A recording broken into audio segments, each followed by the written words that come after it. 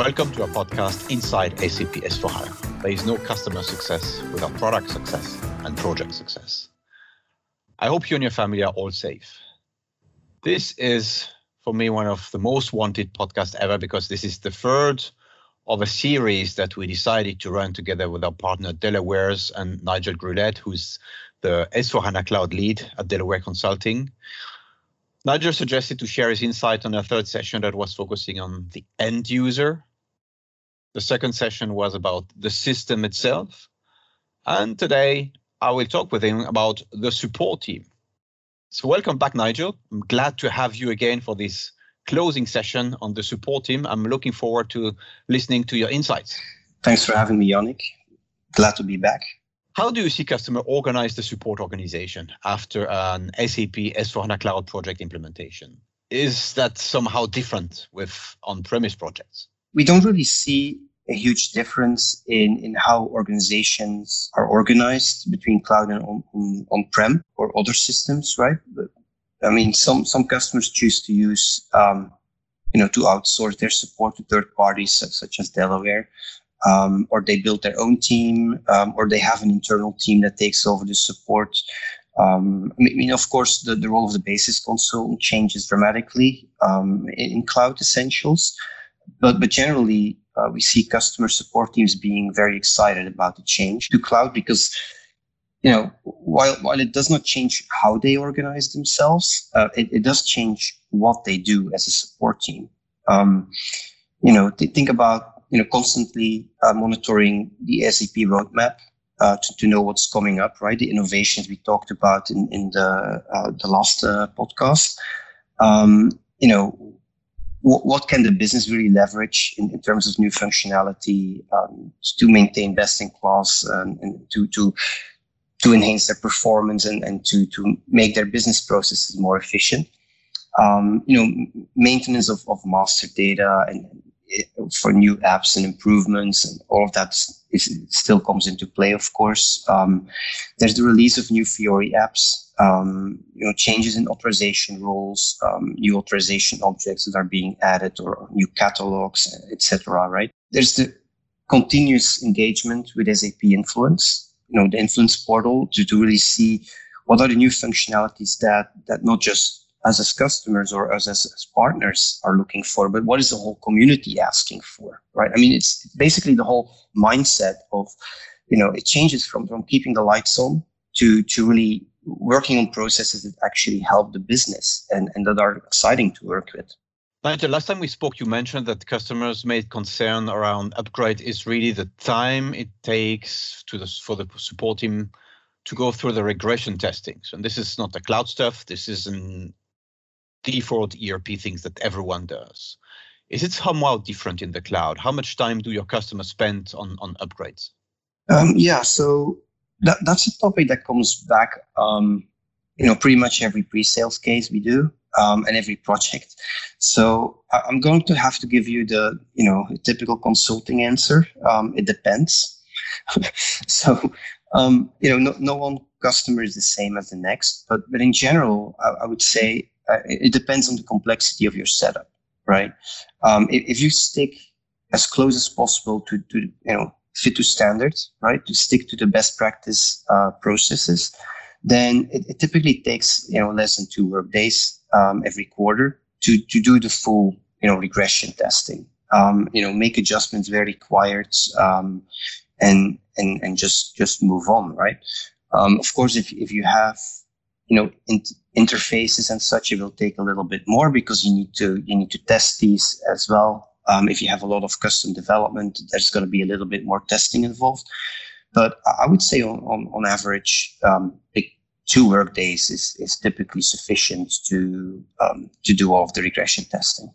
Okay, 2 work days per quarter is definitely not much, but how does that match to an equivalent on-premise project? Is it a good average at all, you think? Can we do better? I mean, I think it is a good average. We can always do better, right? But I think it's a good average. I mean, especially considering that this keeps your system up to date from both security and functionality perspective. I'd say it's pretty good. I mean, we've all heard of these upgrade projects that takes years. years and with, dozens of consultants, and those days are simply over with S4 Cloud, right? I mean, it's worthwhile to note that most of the customers I work with, they don't require any input from the business users on this regression testing. It's just a support team that does it, right? So when we talk about upgrades in system upgrades from let's say ECC 5 to 6 or something like that, you always had like a full project and you had business users involved and so on. That's not what we're talking about with S4 upgrades, right? It's a purely support team driven exercise. So, for the business users, it's really transparent to them that they hardly notice until they, maybe see some new functionality. Nigel, that's interesting. In the previous episode, we talked about the challenge that companies have, to cope with the pace of innovation, be it from a system perspective, from an end user perspective. We get changes on a quarterly basis.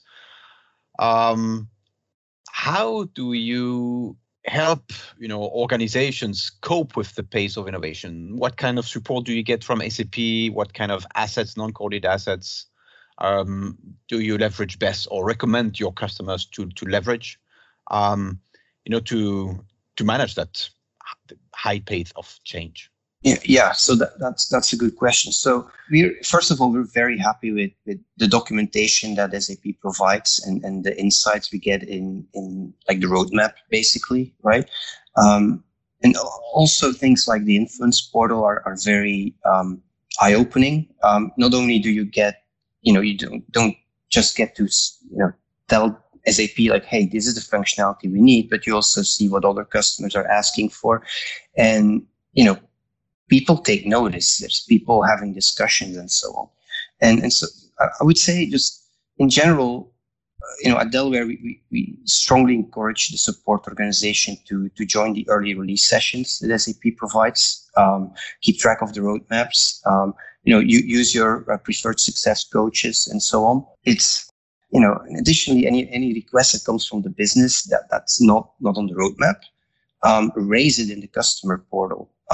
Use the community, to ask questions. It's not just implementation partners on there. It's not just the support teams, but there's actually a lot of experts from SAP that are replying to questions and following up on things in the Influence Portal in the community for S4 Cloud. It's really it's a really interesting world.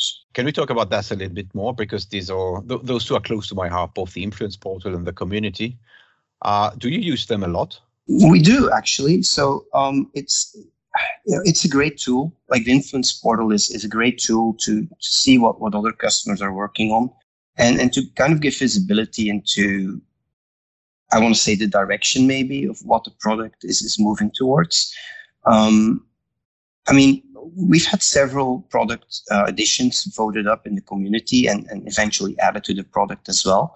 So it's really nice to see like my customers interact with the community and SAP interact with my customers and seeing some of your ideas and some of the functionality that you require, and you see several customers having this issue. Basically, see it validated that this is something that multiple customers are asking for, and SAP validating, yes, this is actually something we need to add. And I think SAP is doing a great job with the Influence Portal. Glad to hear that, Nigel. Thanks a lot. Well, I think this concludes the third of 3 episodes. We talked together about end users and life after the go live. We talked together about life after go live for the system itself. And now we just ended the 3rd episode with the support team and what does a support team need to take care of and get ready for live after go live. Nigel, do you want to wrap it up quickly? Thanks, Onyx, for having me. I really want to encourage all our customers and other SAP partners to take a look at S4 Cloud Essentials. It's a great tool. It does a lot more than what people think and what people imagine it can do. It's really a product that I personally believe in a lot, and I'm really looking forward to see where where SAP is taking us in this journey. Thanks a lot, Nigel. Thanks again. That was the third episode with Nigel, the S4HANA Cloud Lead at Delaware Consulting. Thanks a ton for your insight. Very welcome. Thank you very much for having me. So if you've enjoyed today's discussion with Nigel and like to learn more about SAP S4HANA Cloud, well, stay tuned for the next episode. And as always, feel free to drop us an email via insiders4@sap.com and let us know which topics are of your interest. Stay safe. Continue to stay safe, please. Tune in next time and always be inside SAP S4HANA. Bye-bye.